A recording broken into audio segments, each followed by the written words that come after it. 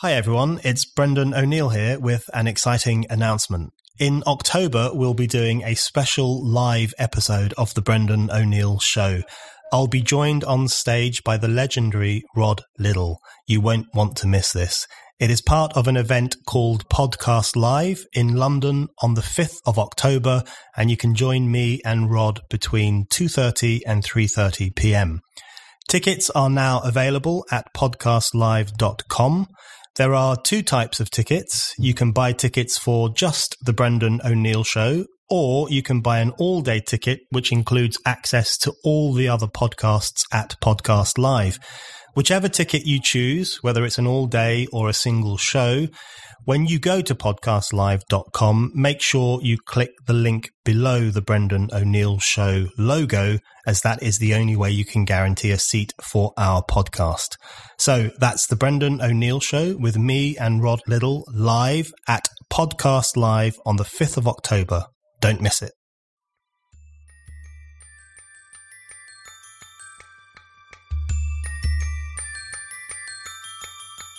There are some people on the left who have basically taken a right-wing view that certain communities have to be kowtowed to regardless of what their stand is. People on the left will call out racism in the LGBT plus community. They very rarely call out homophobia in the Muslim community. Right. And that's double standards. Yeah. And double standards do the left great damage. The public can see through it. Hello and welcome to the Brendan O'Neill Show with me, Brendan O'Neill. This is a podcast in which an esteemed guest joins me to talk about the big ideas, the bad ideas, the problems and the controversies of life in the early 21st century. In this episode, I am delighted to be joined by Peter Tatchell. Peter doesn't really need an introduction, but I'll do one anyway. He has been agitating for gay rights and human rights for more than 50 years. He was part of the Gay Liberation Front in the early 1970s and helped to organise the first ever Pride March in the UK in 1972. In the 1990s, he was a founder of Outrage, the often quite controversial queer rights group, which gained notoriety for, among other things, outing gay figures in the establishment. He was the Labour Party candidate in the Bermondsey by-election in 1983, which is widely considered to be one of the most infamous and sinister election campaigns of the 20th century, not least because of the extent of the homophobia aimed at Peter by his political opponents and much of the media. He has written widely and campaigned widely on the issue of queer rights and human rights. His protesting has taken him to many places around the world, including Russia, where he was assaulted on a Pride March in 2007. He was also attacked by Robert Mugabe's bodyguards in London in 2001 when he tried to carry out a citizen's arrest on Mugabe. He is admired both by the radical left and by many on the right as well. And I hope he won't be offended if I say that he is quite possibly the only radical campaigner who has achieved national treasure status in the UK. Peter, welcome to the show. Very glad to join you. I think the first thing I have to kick off with is the 50th anniversary of the Stonewall riots, which have been a huge issue over the past month or so. And lots of the Pride marches this year have been focused on the 50th anniversary. And it seems to me as if in that period, in those 50 years since those people broke out of the Stonewall bar and started fighting back against the cops, homosexuality has gone from being something that was a very risky business and could get you attacked and arrested and locked up to being one of the most coveted and celebrated identities in the West, at least. Do you think that's accurate? And if that is the case, do you think it's game over for gay rights campaigning? Well, I'd certainly agree that the LGBT plus movement and Pride celebrations are probably the most successful contemporary social movement of our era. We have gone, as you said, from the margins to the mainstream, from pariah status to inclusion at all levels of society, all within the space of 50 years. When you think about it, here in Britain, until 1999, Britain had by volume the largest number of anti-gay laws of any country in the world, some of them dating back centuries. Yet 2 decades later, we have some of the best laws.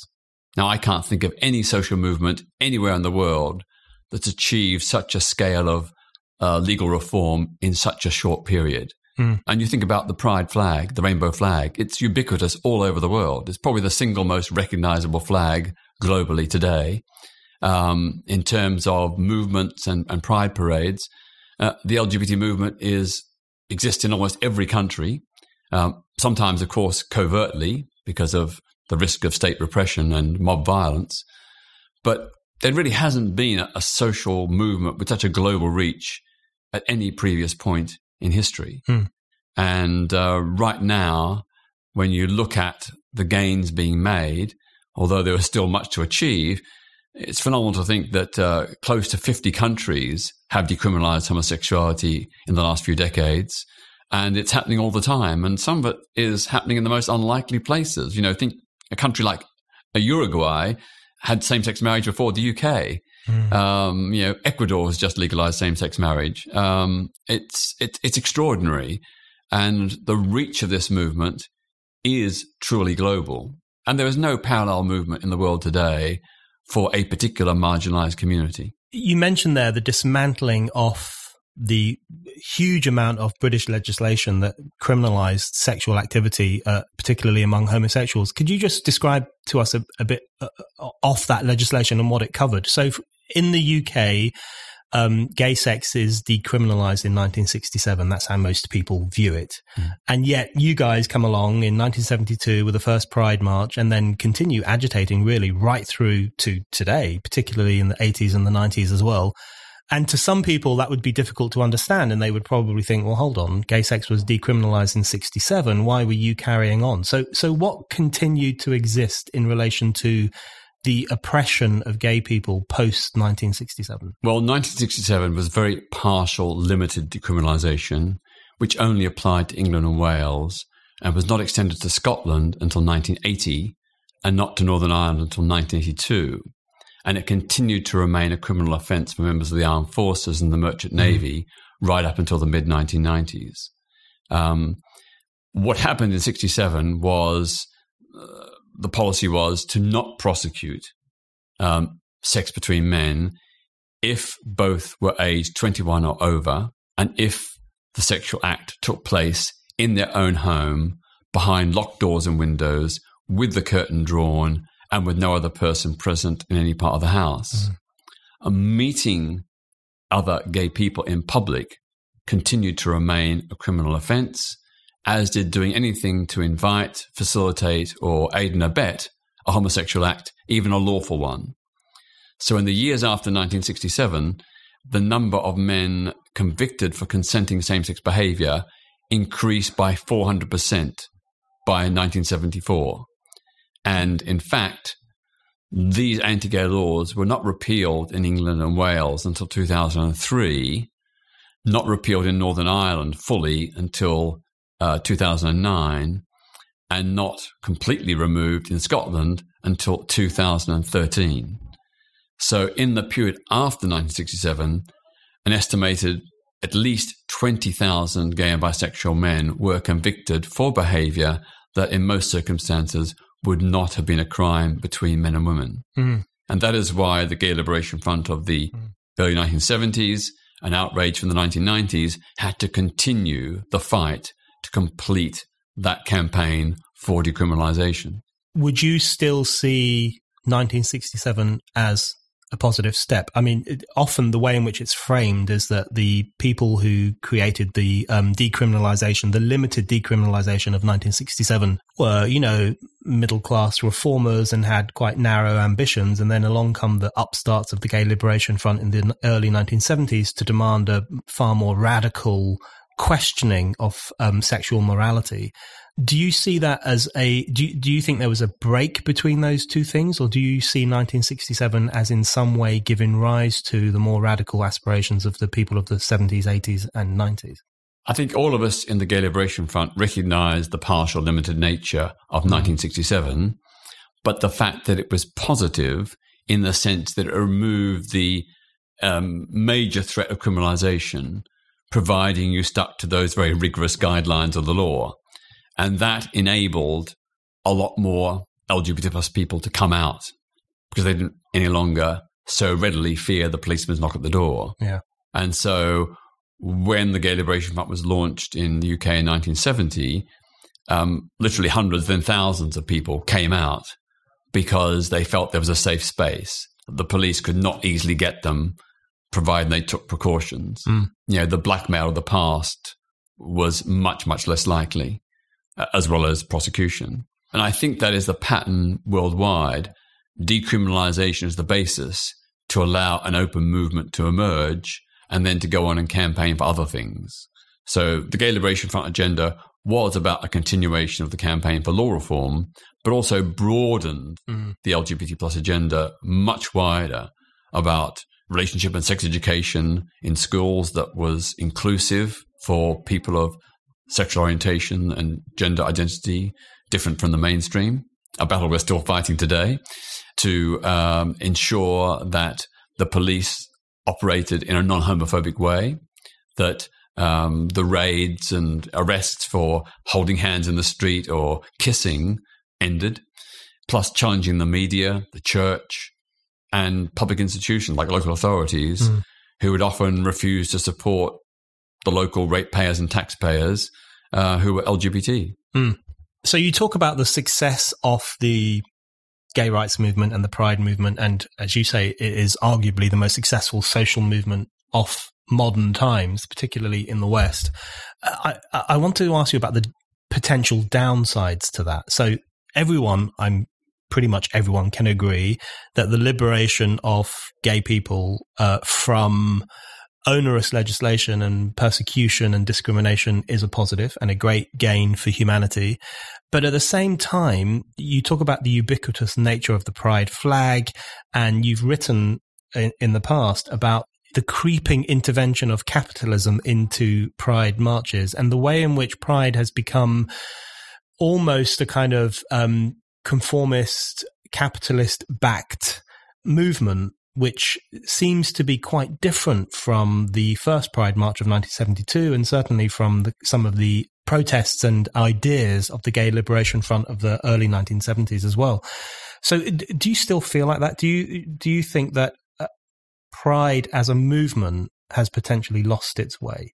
Well, I think the mainstreaming of the LGBT plus movement and community and the mainstreaming of Pride events is a good positive thing. But it does feel now that Pride as we know it is very far removed from the first Pride March, which I helped organise in 1972 in London. Back then, there were no corporate sponsors, no floats, there was no commercialisation. And you contrast that today where it's true that to have big Pride events, you do need to fund it. And I've got nothing in principle against corporate sponsorship, providing those corporate sponsors are ethical, that they're not donating to anti-gay politicians or behind the scenes backing anti-gay legislation, and providing it doesn't overshadow the LGBT grassroots community organisations, which are the core of Pride. And I think with London Pride, the organisers are caught in a bind. They have to get funding, and so therefore they go to corporate sponsors. They have to get funding because the Mayor of London, Westminster City Council and the Metropolitan Police impose onerous restrictions and charges upon them. So, for example, in the late 1990s, over 100,000 people marched in the Pride Parade in London. Today, those three city authorities have imposed an artificial 30,000 limit, which means that tens of thousands of people who want to march are not allowed to.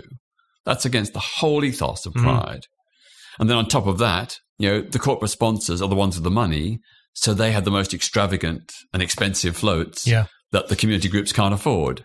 So they dominate the parade. And I think that is something that we really do need to address. Now, many people will say, well, isn't it good that the corporate sponsors are there? They're showing their support. I'm sure that many of the LGBT in-groups within those corporations are well motivated. But I think their corporate bosses probably do support Pride, but they also see it as a great marketing opportunity. Yeah. The research shows that LGBT plus consumers are trendsetters, that if you can make an impact in the LGBT plus community, your product will zing forward.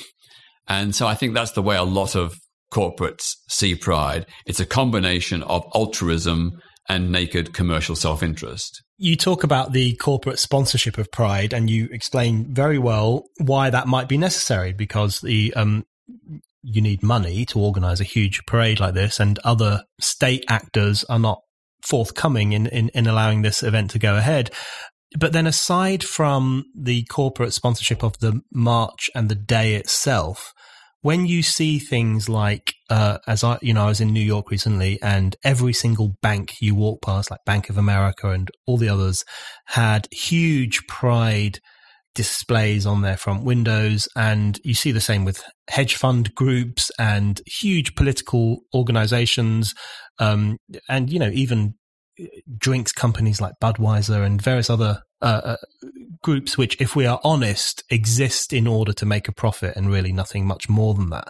When you see, outside of the Pride March itself, capitalist institutions and corporations embracing the Pride flag, does that make you think that there's a pinkwashing element going on here? And what we have is a situation where, for some reason, Pride now lends itself to the moral renewal, I guess, of 21st century capitalism. Is that something that you think gay rights activists should be concerned about? I don't think the Pride organisers are committed to the renewal of 21st century capitalism, but they are going along with that corporate agenda. I think it's very, very clear that there are some very big corporations that have recently been exposed as supporting Pride events in the United States, but at the same time giving to anti-gay politicians. I mean, General Electric, for example, which I believe is sponsoring Pride Cymru in Wales, they, in the United States, have donated, I think, over £1.3 million to politicians who oppose LGBT equal rights. Now, I don't think that's conscionable or acceptable. I think if Pride organizations are going to accept money and sponsorship, they have to do so with an ethical mind. It's the same with the way in which, British Aerospace has been a sponsor or supporter of Pride, when they're selling weapons abroad that are killing innocent civilians. Or look at British Airways, which is implicated in the deportation of LGBT plus asylum seekers. I think a line has to be drawn that if people are going to sponsor Pride, if corporations are going to sponsor Pride, they have to meet certain ethical standards. And I think some Pride organisers have been too careless in ensuring that. You're listening to The Brendan O'Neill Show. If you like this podcast and Spike's other podcasts, and also the articles and essays that Spiked publishes every day, please think about giving us a donation. Spike's content is free, and we want to keep it free, and donations really help us to do that. Head over to Spike's donation page now at www.spiked-online.com. I want to ask you about the broader shift, as I see it, and I think you and others do as well, a broader shift in relation to gay politics from liberation to equality. Now, we can all agree that liberation and equality are pretty good things, but there has been a palpable shift away from the Gay Liberation Front, which, as its name suggests, was about demanding freedom, liberation, autonomy, the right to live as you pleased without the persecution of the moral majority, towards a culture in which gay rights activism seems to be almost singularly devoted to equality, and often within the institutions that already exist. For example, the institution of marriage, or the institution of work in corporations, or whatever else it might be. So one thing that you wrote about the Gay Liberation Front was that it was a glorious, enthusiastic, and often chaotic mix of anarchists, hippies, left-wingers, feminists, liberals, and counterculturalists. And you talk about the Gay Liberation Front having a radical idealism, free not just from homophobia, but from the whole sex shame culture. And you say that you were sexual liberationists and social revolutionaries, which I think is a really good description of the Gay Liberation Front. But it strikes me that some of that's been lost. The liberationist and the revolutionary aspect of that early gay politics has been lost and has been taken over by, I guess you could refer to it as the kind of middle class gay rights activism, which is concerned with the right to marry, the right to adopt children, and so on. Do you think that's an accurate description of what's happened? And do you think it's a problem? Well, of course, any discrimination against LGBT plus people is wrong and to be deplored, and also to be campaigned and overturned. That is why I think it's really important that we do and did challenge the ban on same-sex marriage, the ban on LGBT plus people in the armed forces and so on, but without sanctioning those institutions. Right. So the Gay Liberation Front held, and I still hold today, the view that we need a critical, skeptical, discerning attitude towards the laws, the values, and institutions of mainstream society. Whereas most LGBT plus organizations today seem to say, well, whatever straights have got, we want too. Right. But there's no critique of what straight people have. And the fact that straight people themselves may not have a good deal on some issues, like, for example, relationship and sex education in schools. Of course, we want it to be LGBT plus inclusive, but let's recognize that certainly until very recently, and perhaps even now, it ain't that brilliant for straight kids either. So I've never really been a great enthusiast of gay-specific legislation. I've always felt that we should try and reframe or reposition LGBT plus issues within the context of a broader human rights agenda in ways that can create a community of interest between LGBT people and those who are straight and cisgender as well. And in the process, build a stronger, broader alliance. But the essence of what you're saying is absolutely true. In the days of the Gay Liberation Front, the words equality never passed our lips. We were not interested in equal rights within what we saw as a fundamentally unjust and flawed status quo. We want to transform society. We want to create a new society where there could be liberation for everyone. Yeah. And that meant questioning the laws, the values, and the institutions that already existed. I think, sadly, that's been largely lost. And you're right, the recent campaigns around same-sex marriage and parenting rights have been some of the dominant ones, very heteronormative, very uncritical, whereas myself and others have argued, for example, on marriage, yes, we support the campaign for equal marriage. In fact, myself and Outrage began the campaign way back in 1992, but we also had a critical attitude towards marriage. We shared the feminist critique, and we came up with what I've since subsequently called the idea of a civil commitment pact as an alternative to both marriage and civil partnerships. Of course, in essence, civil partnerships is marriage light by another name. Now, this proposal that I conceived would try and create a more democratic, flexible, egalitarian model of relationship recognition and rights for those who want it. So under this system, anyone could nominate any significant other in their life as their next of kin and beneficiary. So it might be a partner, or it might be, if they're single, a favorite niece or nephew, a best friend, a carer, whatever. And this would end the discrimination or inheritance law, which penalizes single people. Why should a single person who leaves an estate when they die, why should the recipient of that estate pay a whacking great inheritance tax when if they were in a relationship, their partner wouldn't? And then when it comes to people in relationships, what I propose is that people should be able to pick a mix from a menu of rights and responsibilities to create a tailor-made partnership agreement suited to their particular circumstances. So it's based on the recognition that in modern societies, there's a huge variety of relationships and lifestyles. Some partners live together, others live apart, some share their finances, others maintain financial independence, some have kids, some don't. Under this system, you could create a tailor-made partnership agreement, bespoke for your particular needs. And I think that's, to me, the way to go.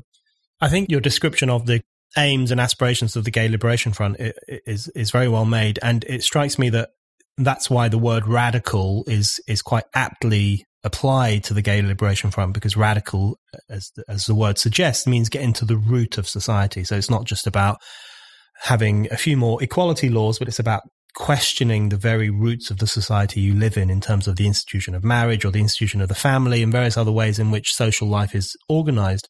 I wonder if one of the issues faced in the arena of gay rights and gay people's futures is that there has been a shift from a focus on liberation to a focus on validation. So you have these early kind of post-1960s movements which are very much focused on the right to live as you choose without persecution or even judgment, or certainly not kind of legal attack. So you have this kind of demand for autonomy, and then you fast forward to more recent times, and there seems to be this demand for validation, for the validation of the state via marriage, for example, or the validation of the moral majority via the kind of mainstreaming of the Pride movement.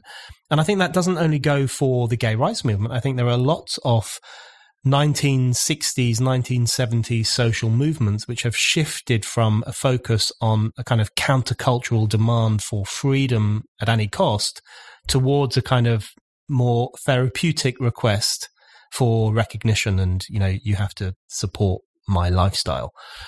Do you think that's a fair description of what's happened with gay politics more broadly? I suppose so, but I don't see anything wrong with seeking respect and affirmation. Now, and I apply that equally to women and ethnic minorities, you know.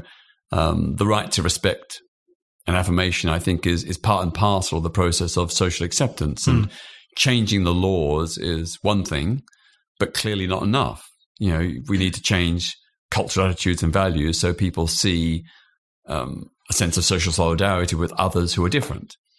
If I can row back a bit, I mean, one of the things that influenced me in going beyond mere equality was the experience of the Black Civil Rights Movement in America, which was very much hinged upon, formal legal equality, ending segregation, ensuring voting rights for people, African Americans in the Deep South.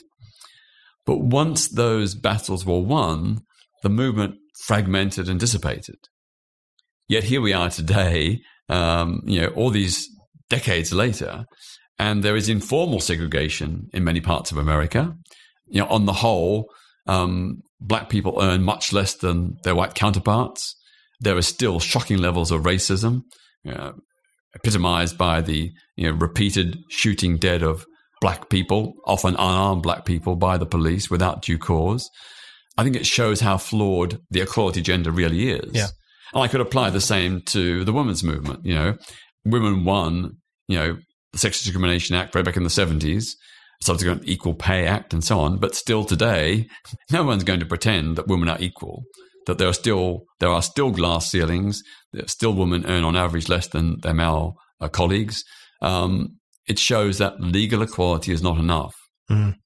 So to go back to your question, I think it is really important that we keep up the fight and don't assume that because formal status has been won, that everything's going to be fine. Yeah.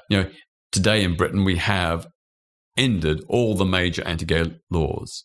There are still some small anomalies. For example, religious institutions have a get out. They're exempt from key aspects of equality law. They're allowed to discriminate in housing, education, employment, and so on, if they can demonstrate that this is, quote, necessary to preserve their religious ethos. Now, why should religious organizations, and this is not just places of worship, but it's also faith-run schools, hospitals, nursing homes, shelters for the homeless, they are all allowed under exemptions in the equality laws to discriminate against LGBT plus people in certain circumstances. Why should they have that exemption which applies to no one else? The limitations of the equality focus, I think, are quite clear. And because what it does, it creates legal equality and a legal acceptance, but often leaves unquestioned the kind of deeper rooted problems, whether it's facing blacks in America or gays in other Western countries or women, in fact. Yeah, but we have today, the statistic which shows that 1/3 of all LGBT plus people in Britain have been victims of homophobic, biphobic, or transphobic hate crime. 1/3, even today. 45% of young LGBT pupils say that they're being bullied or harassed at school.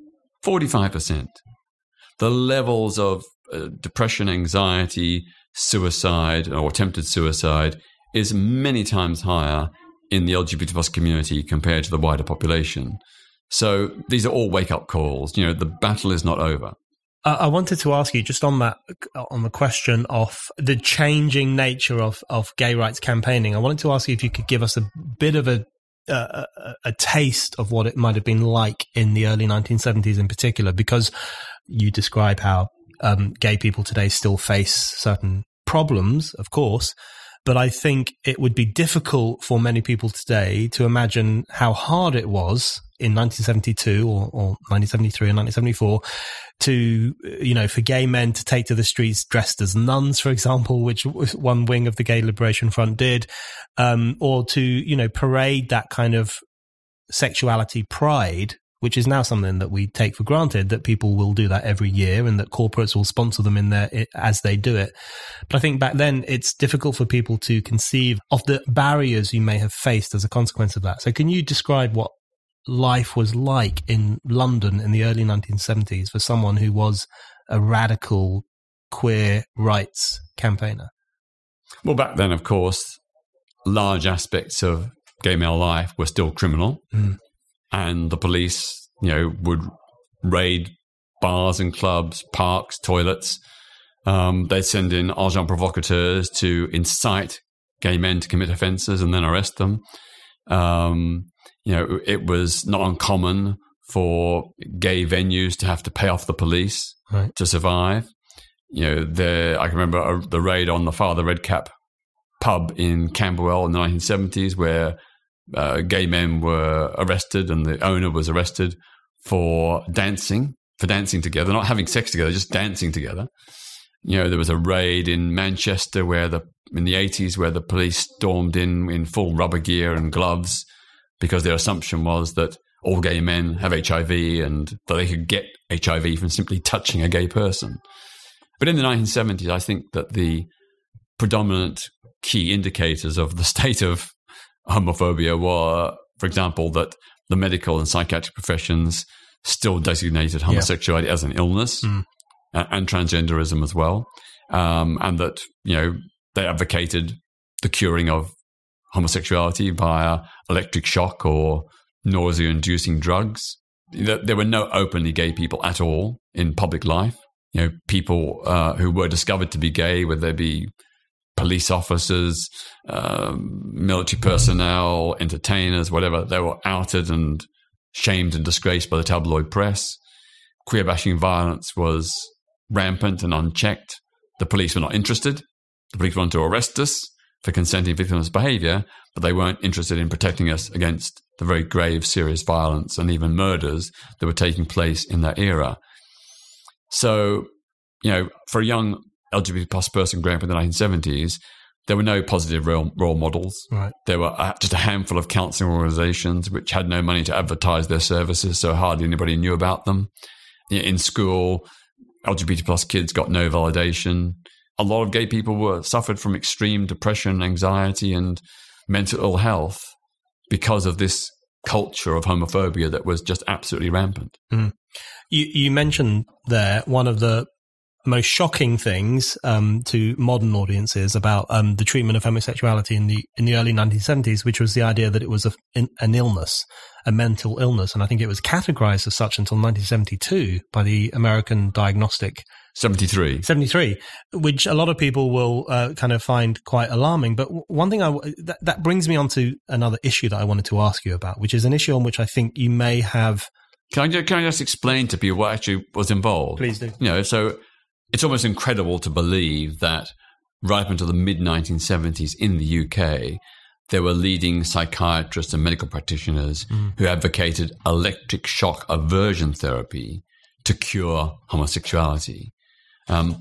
This therapy involves strapping a gay man into a chair, wiring him up with electrodes, and then showing him images of naked or partially clothed men and giving him electric shocks.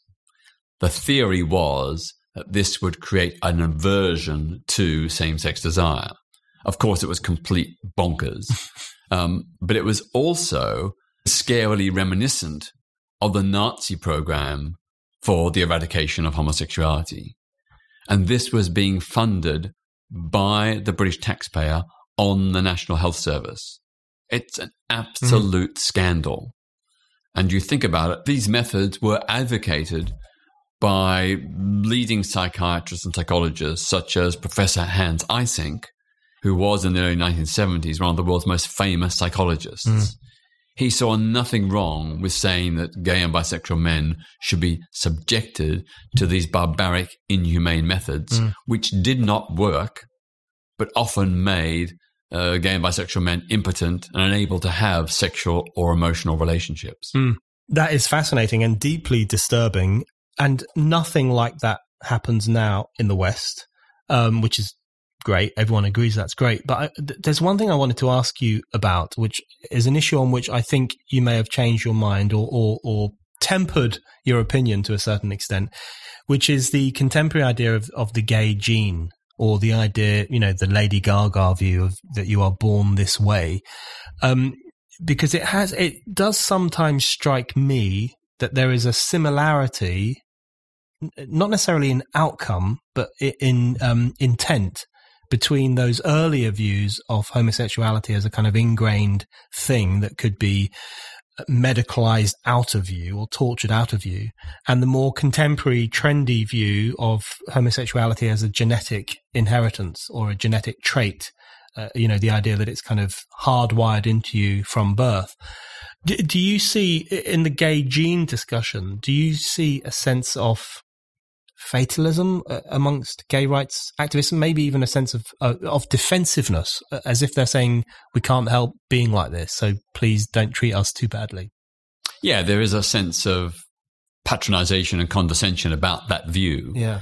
But in my opinion, it doesn't matter whether you're born or made gay. Gay people have human rights. Yeah. But having said that, you are right. I have tempered my view based on the scientific evidence.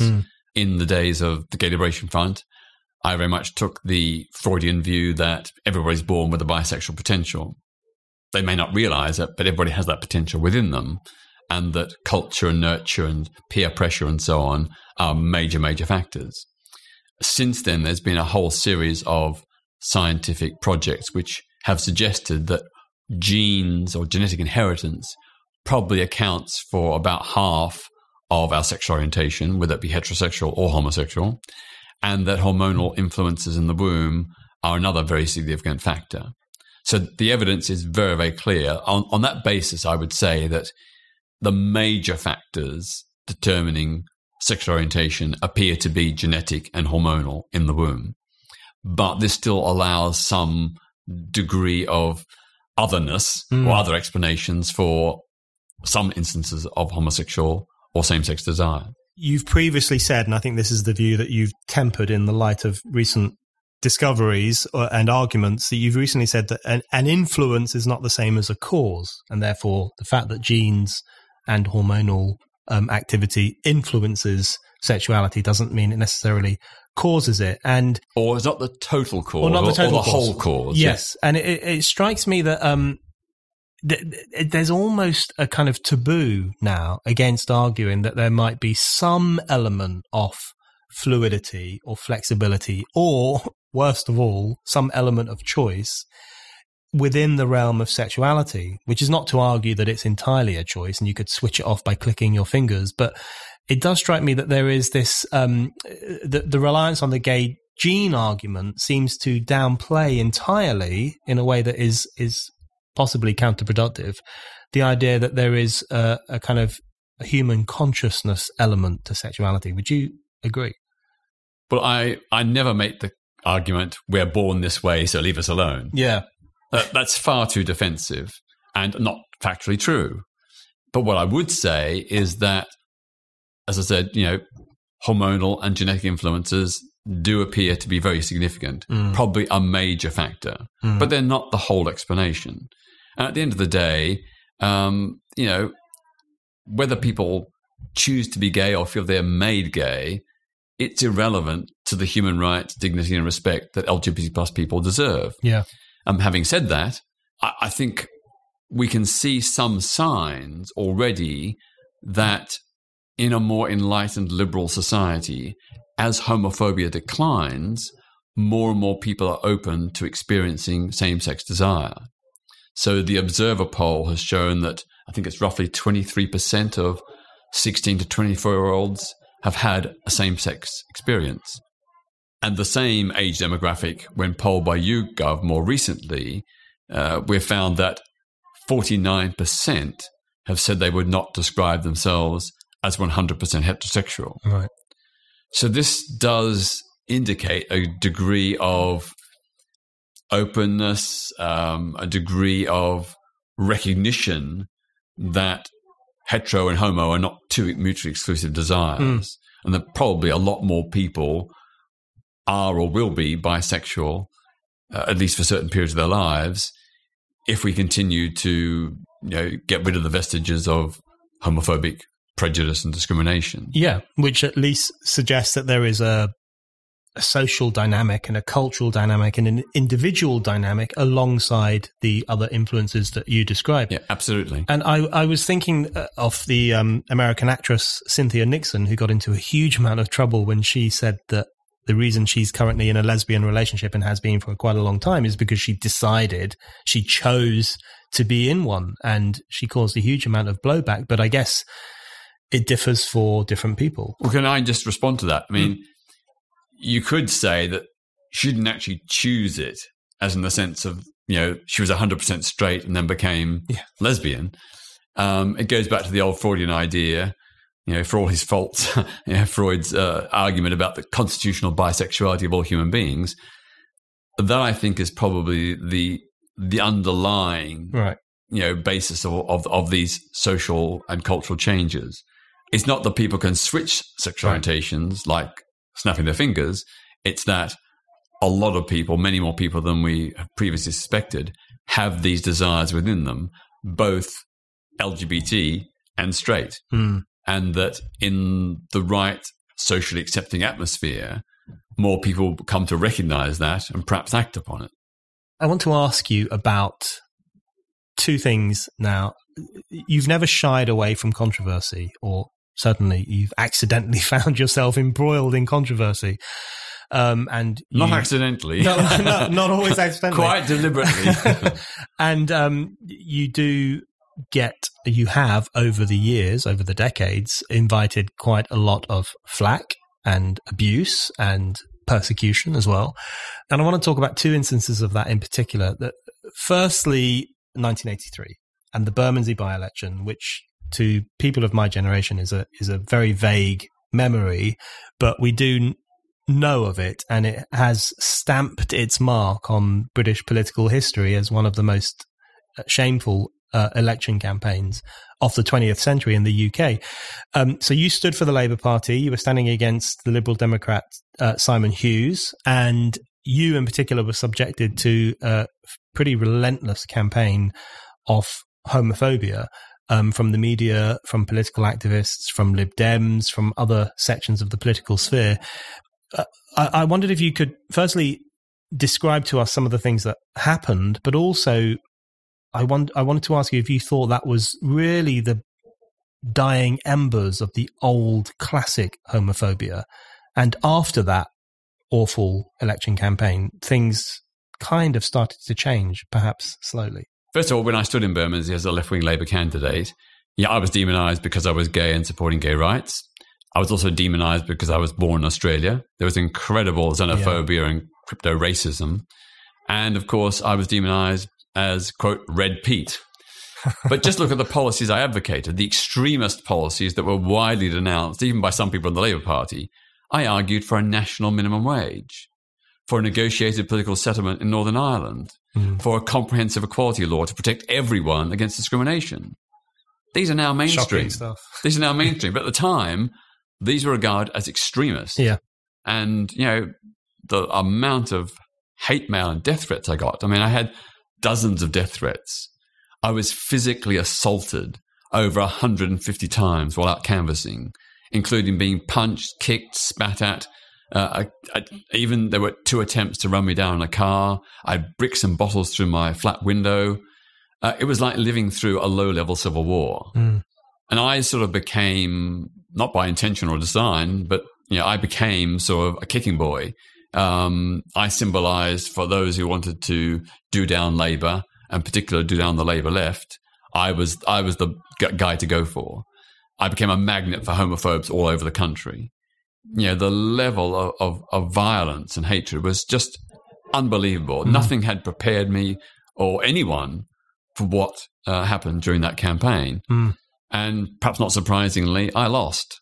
I lost what had been a Labour seat. And I'm very distressed and even ashamed of that, even to this day. But, I had so much against me. I had 4 fascist candidates, the Lib Dems, who conducted a disgraceful, often homophobic campaign.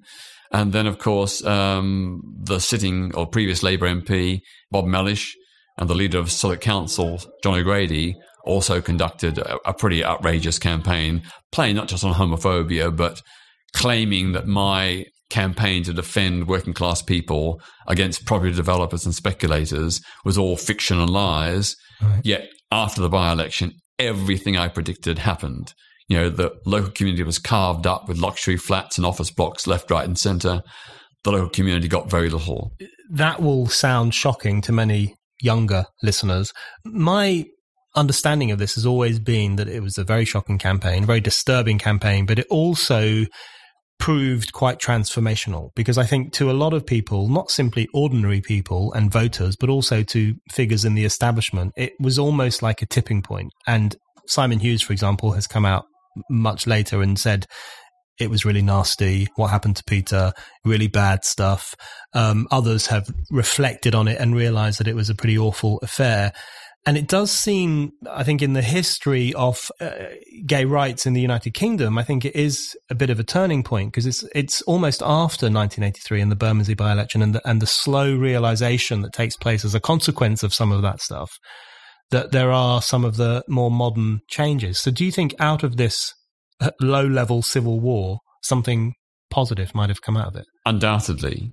I think there was widespread media and public revulsion after the by-election. Once I'd lost, people suddenly came to their senses and looked back and thought, gosh, is this Britain? Is this democratic Britain? Could this be happening in an election in Britain in the 20th century?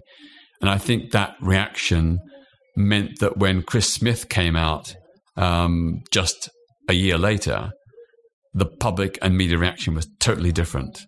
People didn't want to go down the Bermondsey Road and didn't want a repeat of that. And people felt really, I suppose, shamed and embarrassed about the way they'd often behaved. And so Chris got, quite an easy ride when he came out, and so did other politicians subsequently. So, I think it was a turning point. And, of course, it did prompt the Labour Party to eventually officially embrace LGBT equality for the very first time. And then I want to fast forward to the treatment of you as a controversial figure in more recent times. Now, thankfully, you haven't suffered anything like you did in 1983, but even among some sections of the left, and even among some sections of the identitarian left, you are still considered a controversial figure, although for different reasons. So, for example, there was the infamous case of a student union officer refusing to share a platform with you on the basis that you were racist and transphobic, and these kind of jumped up accusations. And when she was questioned, she couldn't provide a single jot of evidence. None at all. And then, of course, the fact that you have called out and criticized Jeremy Corbyn for associating with hardcore Islamists, and the fact that you have been one of the relatively small number of people who've tried to raise awareness about the issue of Islamist grooming gangs, for example, and the role that a kind of pretty rigid, homophobic, sexist, religious view can play in society, all those things mean that people often refer to you, wrongly, of course, as Islamophobic. So I wonder if there's a possibility that in the current climate, we're seeing a repeat of the intolerance that existed in the 1980s, but sometimes it's coming from those who would describe themselves as left-wing. You're right. I mean, it is quite scary and very depressing that there are some people on the left who have basically taken a right-wing view that, certain communities have to be kowtowed to regardless of what their stand is. And, we shouldn't generalize, obviously, about the Muslim community or any other community. But the fact is that levels of understanding and acceptance of LGBT rights are much less in that community, and LGBT plus Muslims are a marginalized and persecuted minority within their own community. That needs to be said. And I don't think that it's Islamophobic or anti-Muslim to call out that kind of injustice. To not call it out is to treat Muslim people with a condescending, patronizing view, exactly, infantilizing them as if they are not able to be, full-rounded, comprehensive human beings. Yeah, absolutely. And, I'm constantly shocked that women's rights campaigners, or some women's rights campaigners, very rarely speak out against the kinds of gross abuses of women in Muslim-majority countries, or indeed within sections of our own Muslim community in the UK. Yeah. Again, we're not demonizing all Muslims. We're not attacking Muslim people. We're attacking discrimination and prejudice, which is, very, very clear and very, very upfront. And, the left would never hesitate to call out the right if it was indulging in similar sort of behavior and excuses and, ideas and prejudices. But it seems to be that when minority communities engage in it, this is, a red line. And I would say the same thing about, LGBT plus people. If an LGBT plus person is racist or misogynistic, I'll call them out. Yeah. I won't say because they're LGBT, they're beyond criticism or they should be given a free ride or a free pass because they're a persecuted minority. I'd say no. And, this is also another example. People on the left will call out racism in the LGBT plus community. They very rarely call out homophobia in the Muslim community. Right. And that's double standards. Yeah. And double standards, inconsistencies like that, do the left great damage. The public can see through it. And this is one of the reasons why the left is not as successful as it should be. Because, there are double standards. People will call out the United States for its, manifest crimes around the world, but less so Russia or Syria or Zimbabwe or whatever. I think that's very well put. And I think it's absolutely right that the prejudice is actually among those who refuse to criticize sections of the Muslim community, not the whole Muslim community, because they presume that they are too fragile or they need special treatment or they can't possibly cope with the same rigorous analysis and criticism that you would apply to every other community. That strikes me as a far more racist idea than criticizing bad behavior within sections of that community. I wanted to ask you whether this question and this issue has influenced your view of Jeremy Corbyn. So you were a supporter of Corbyn's leadership campaign in 2015. I think you're still generally supportive of Corbyn, but you have also criticized him for associating with, hard right Islamists and anti-Semitic forces. And do you think one of the problems on the left today is, I don't know, maybe they're so influenced by the oppression Olympics or this notion that, you can never possibly criticize non-white communities, that they end up associating with what we could call backward elements from those communities? I think there's a tendency on the left to be motivated globally or internationally by hatred of the United States and what it stands for. And a lot of that is totally justified. I share it. But you cannot base a progressive left-wing politics on anti-Americanism. And it leads many on the left to give a free pass to Russia, Iran, Assad and in Syria and so on. If you're a left-wing socialist, an internationalist, you have to stand with oppressed people everywhere. And the idea that just because Iran might be under threat of attack doesn't mean to say you pull your punches when they jail 800 trade unionists in one single night, when they torture women's rights activists religious and ethnic minorities, and LGBT plus people. You know, these double standards just are to the discredit of the left. Yeah. And when it comes to Jeremy Corbyn, I mean, if the choice is between Boris Johnson and Jeremy Corbyn, it's a no-brainer. Jeremy Corbyn, absolutely. And I think his domestic program, it's not as radical as I would like, but it's in the right direction and it's going to improve things much. I think internationally, I think he has failed seriously on a number of issues. I mean, I was absolutely shocked that when Assad and Putin were bombing Aleppo, Jeremy Corbyn would not agree to go to Parliament to demand a vote on humanitarian aid of fuel, medicine, and food to the besieged civilians in Aleppo. That was just so shocking. And he'd been asked to do so by Syrian democratic and left-wingers. Now, if you can't provide, if you won't even take an active stand and try and get humanitarian aid to civilians under attack, I mean, how can you call yourself a socialist or an internationalist? Now, of course, he did make a tokenistic, statement about opposing the bombing, but he didn't actually do anything. And we measure politicians by what they do, not what they say. On Nicaragua, Jeremy Corbyn has spoken over 200 times in Parliament on Nicaragua. As far as I know, he's never once condemned the mass human rights abuses of the last 2 years under the Ortega regime, which is a total betrayal of... Ortega has totally betrayed the Sandinista revolution. Yep. He has become the oppressor of his own people. And for Jeremy Corbyn not to speak out is just unbelievable and appalling.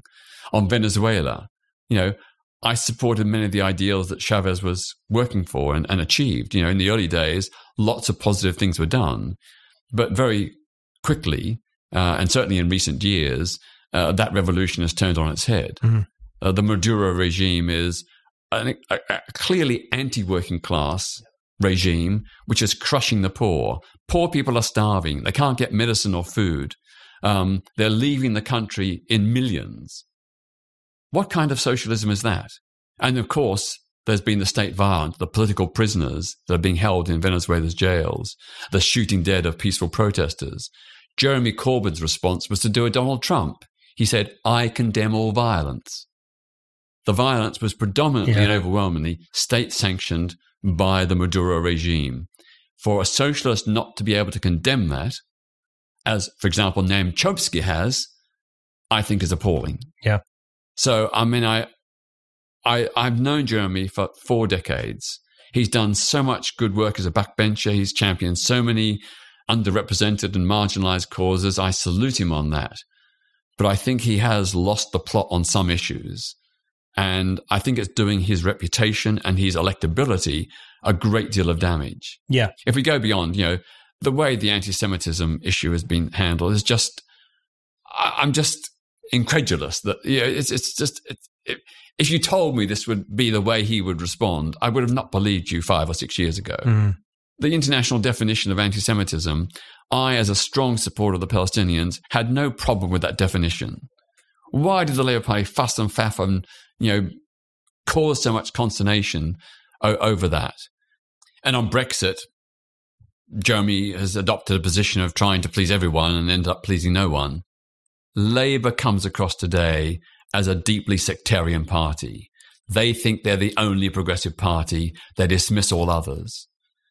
We know that the only sure way to defeat the Tories and the Brexit Party is to build a progressive alliance of the parties that oppose those two. We know that in Richmond, in the borough elections last year, Labour refused to join a progressive alliance with the Lib Dems and Greens, but the Greens and Lib Dems together ousted loads of Tory councillors. We could do that nationally, but Labour is refusing because it is so arrogant, so sectarian. The history of progressive social change in this country and every country is building broad progressive alliances. So there are many countries, left of centre parties from closer to the middle to the far left will join together to unite to defeat the right. That's the way we should be doing it here in Britain. If we had done that, we wouldn't have had Theresa May, or before her, David Cameron, and now Boris Johnson in power. I find it incredibly depressing that although there's a great grass movement for proportional representation in the Labour Party, the leadership and the party officially is still wedded to first past the post. That system is not compatible with democracy. Under first past the post, no governing party in Britain has won a majority of the popular vote since 1931. Every single government, including the Thatcher landslide of 1983 and Tony Blair's landslide of 1997, was based on a minority, around about 43% of the vote. That is not democracy. And if we'd had a system of PR, we probably wouldn't have had Thatcher in power with all the destruction that entailed. Yet Labour is so full of themselves, they think it's either us or no one. It's either us or the Tories. And they don't care if they lose. They don't care if the Tories get back in and destroy the country, because their agenda is all about me, me, me, me. Labour only, Labour only, Labour only. That is just totally incompatible with progressive left-wing politics.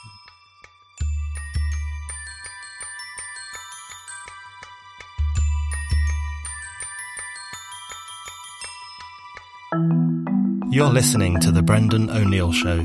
Subscribe now so that you never miss an episode. And it would be great if you could give us a rating and maybe even a review. That is a really good way to help new listeners discover the show. So one thing I want to ask you is where you stand on the question of identity politics more broadly. So it's arguable that gay rights activism is a form of identity politics because it's a politics based on an identity of a group. But also identity politics has, in recent years, it strikes me, taken on a more problematic form and become a quite divisive ideology in some instances. So what's your general view of identity politics? I think identity politics came into being as a reaction to exclusion. The fact that the rights of women, black people, LGBTs and others were not being addressed forced those communities to assert their own identity and their own claim for justice. So it was a necessary reaction to that exclusion from the mainstream political discourse. Where I think identity politics is in danger is the way in which it often results in the balkanization of the human rights movement, where each community is fighting their own isolated battle concerned solely with their agenda to the exclusion of all others. I want to see a coming together of identity politics with a politics that strives to advance our common humanity. And that means working together, showing solidarity, not fighting separate battles, but wherever possible, fighting joint battles for our common liberation. So on that issue, I wanted to ask you about one of the most controversial identity politics topics of our time, which is the issue of TERFs, so-called TERFs, trans exclusionary radical feminists, which sounds like a descriptive term, but is often a very pejorative term for feminists who don't accept that trans women are real women. And this gives rise to a whole lot of arguing and conflict and tension and protests, and in some cases even violence. You obviously are a long-standing supporter of transgender rights, one of the earliest supporters of transgender rights. But I wondered if you could tell us where you fall in that particular issue, the question of whether people who were born male ought to have the right to join, for example, an all-women shortlist in political campaigning, whether they should be able to take part in what were traditionally considered to be women's sports. I mean, I do think, following on from what you've just said about the balkanization, I do think this points to one of the most interesting and troublesome conflicts in the identity arena now. And I wonder how you would navigate that question. I think those who are critical of trans people have a very narrow, simplistic view of gender. They seem to reduce gender to genitals. And of course, gender is about much more than that. It's about genes and hormones. It's about the capacity for reproduction. It's about brain structures. The newest research suggests that the brain structures of trans people are different, and that this means that they are not deluded or imagining things when they say that they're really a woman or really a man. This is rooted in a very specific biological basis that manifests it through brains. Now, I don't think that a lot of trans-critical feminists seem prepared to accept that. In the early 1970s, the feminist movement argued that biology is not destiny. Today, some feminists seem to argue that biology is destiny. And I think that, the whole basis of human culture and civilization has been to challenge the nature biological argument and look at ways in which we can refashion society and personal relations and identities to ensure the liberation of people. At the end of the day, I think there is no harm in acknowledging that some people identify as trans. In the overwhelming majority of cases, I believe that's totally sincere and genuine. I believe they deserve respect. And I don't see how that diminishes the rights of, what we might call biological women. At the end of the day, if you believe in a society where we all live and let live, then respecting difference, accepting difference, is a fundamental part of that. And given the small number of trans people there are in our society, I cannot see how they can possibly be a threat to the rights of women. Now, having said that, I understand that some women are concerned about the implications. So I've heard tell that, it'd be very wrong for a trans person to be in a women's group or a rape crisis group. But I've also met workers in those institutions who say they've accepted trans people for years, and neither they nor their women clients have any problem. In the case of prisons, I totally agree that if a trans woman who was previously designated a man has a history of sexual or domestic violence against women, they should probably not be put in a women's prison or should be put in a special segregation unit. I don't think they should just be put in the prison like that, because even if they don't commit a crime against women, there are women in that prison who may well fear or be in fear that they might commit a crime. Now, of course, no one should be punished for what they might do, but I think it's reasonable to take steps to ensure that women are protected from potential predators or violent assailants. When it comes to, other issues, my starting point in this debate is to recognize that trans people face incredible levels of prejudice, discrimination, and violence, including murders, and that we have to do everything in our power to support that community and to stop the hatred that is visited upon them. That is the starting point. What depresses me is that many of the critics of the trans community come at it from an assumption that every trans person is a threat, that trans people are intrinsically violent or menacing, that they have to be quarantined and controlled, they have to be suppressed in order to protect women. I don't buy that for one moment.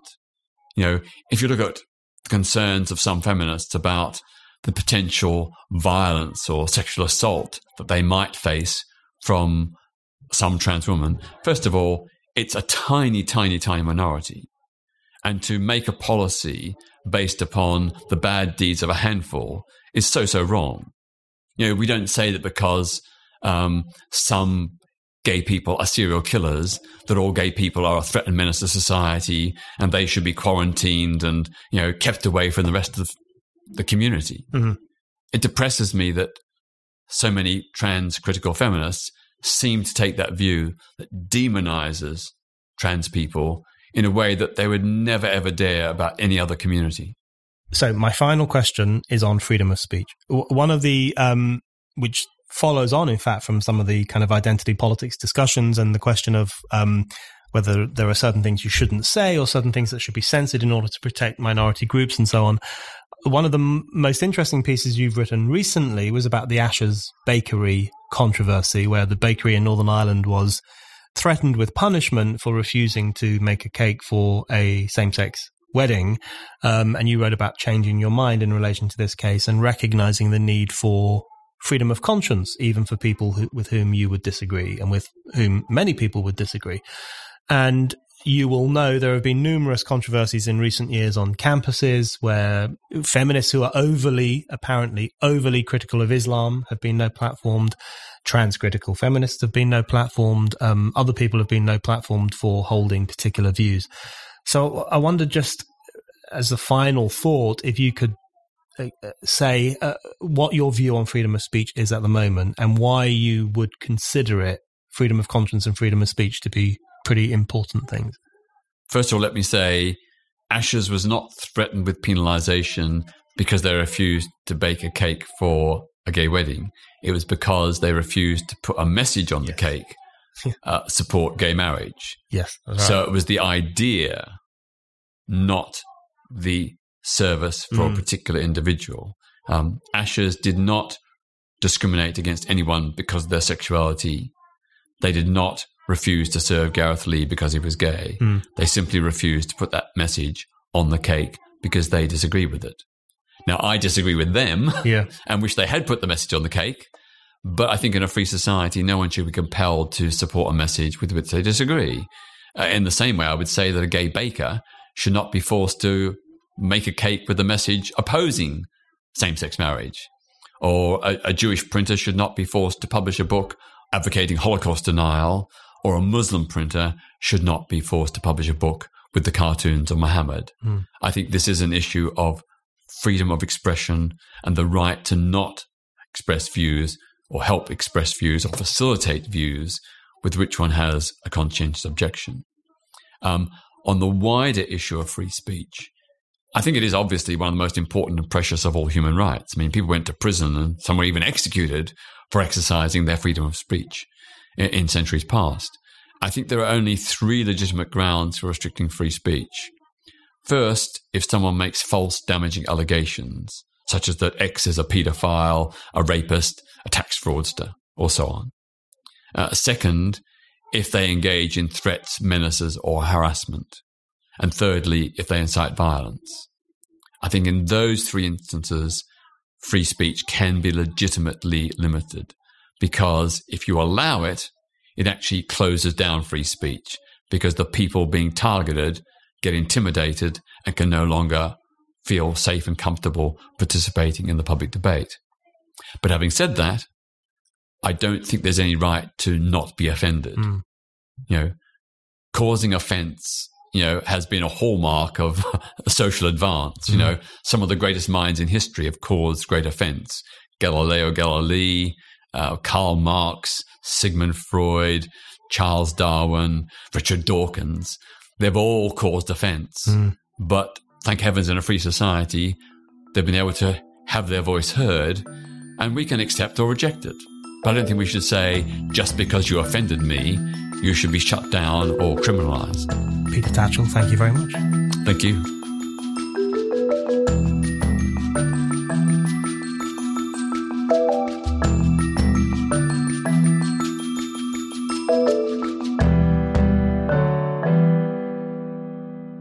Thank you for listening to The Brendan O'Neill Show. We'll be back with another guest and more discussion. Don't forget to subscribe. And in the meantime, keep reading Spiked at www.spiked-online.com.